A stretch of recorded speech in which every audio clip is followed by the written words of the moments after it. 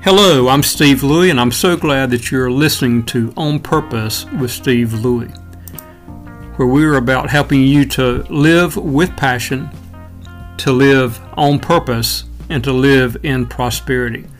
Visit us at stevelouie.com, where we have additional resources to help you to live the life that you truly long for. Today's topic is where everything begins. Do you know who you are? Do you know who you are? Before you answer that with what may be a surface or superficial answer, pause and think about it for a moment. Our tendency is to respond with our name or our vocation, a list of accomplishments, something related to our heritage or nationality or belief system. Those may be components of who you are, but they are not who you are. Have you ever really thought into the question of who am I? Do you truly know? Or have you settled for a lesser, scaled down version of who you are? I believe that knowing who we truly are is foundational to everything else. Knowing who we are establishes the limitations we set up in our lives, determines the actions we take or do not take, the level of success and accomplishments we achieve, our relationships with ourselves and with others. Knowing our true identity determines everything else in our life. Sound too extreme? Well, think about it.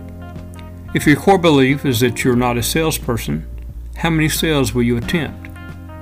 How many do you believe that you'll achieve? What about sports, musical talent, math, directions, public speaking, technology, cooking? What if you don't feel you deserve to take a nice vacation, live in a nice home, have the career of your dreams? If you don't believe you're worth it or capable of it, will you attempt it? And if you do, will it be with all of your effort, or a half-hearted attempt that provides the result that you knew you would get? I find it interesting that the issue of identity was at the core of the three temptations of Christ in the wilderness. Remember the story? This is from the Gospel of Matthew, chapter 4, the first 11 verses in the New International Version. It goes like this. Then Jesus was led by the Spirit into the wilderness to be tempted by the devil. After fasting 40 days and 40 nights, he was hungry. The tempter came to him and said, "If you are the Son of God, tell these stones to become bread." Jesus answered, "It is written, man shall not live on bread alone, but on every word that comes from the mouth of God." Then the devil took him to the holy city and had him stand on the highest point of the temple.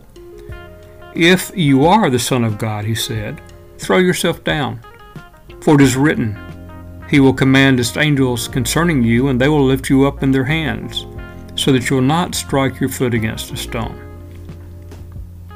Jesus answered him, "It is also written, do not put the Lord your God to the test." Again the devil took him to a very high mountain and showed him all the kingdoms of the world and their splendor.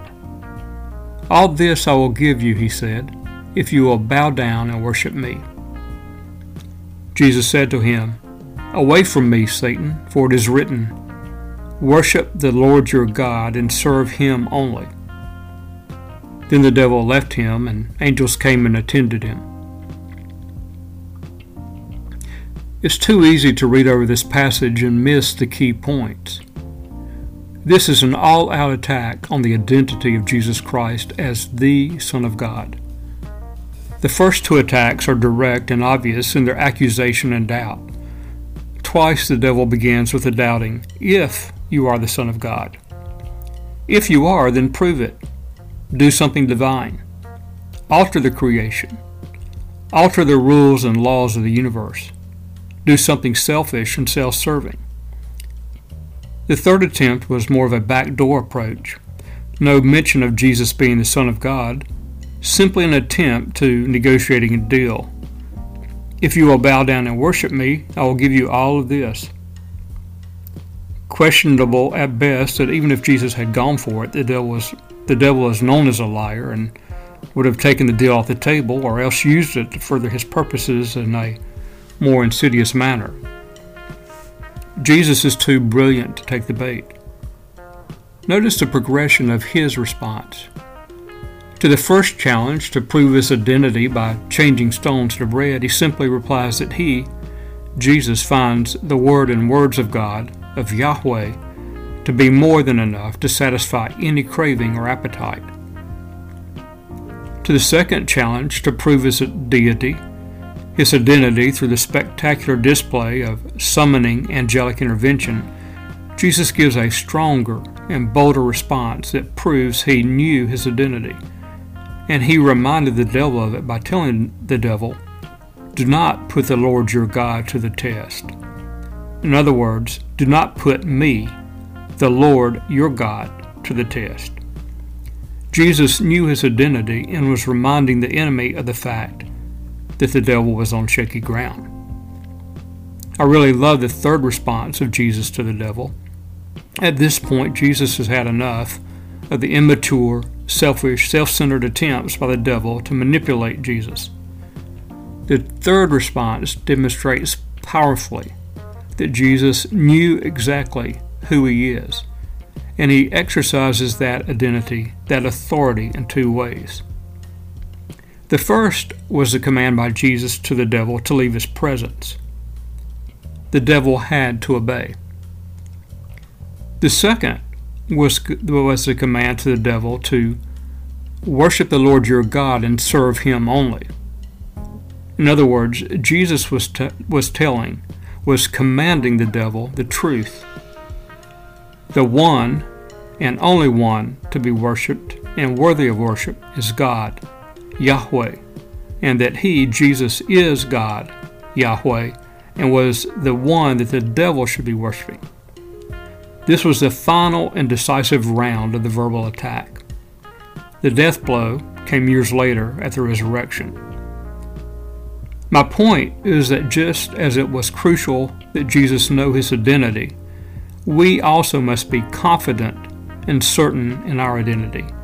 We must know who we truly are, not what we think we are, not what society or the school system or the media or our family or friends tell us, not what our bank account or job description or grade point average or our credit rating is, and not our marital status or our age or experience.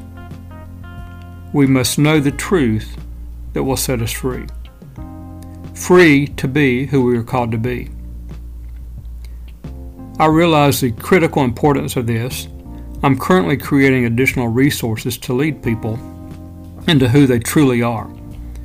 Our identity determines our destiny. Join our list and we will keep you informed.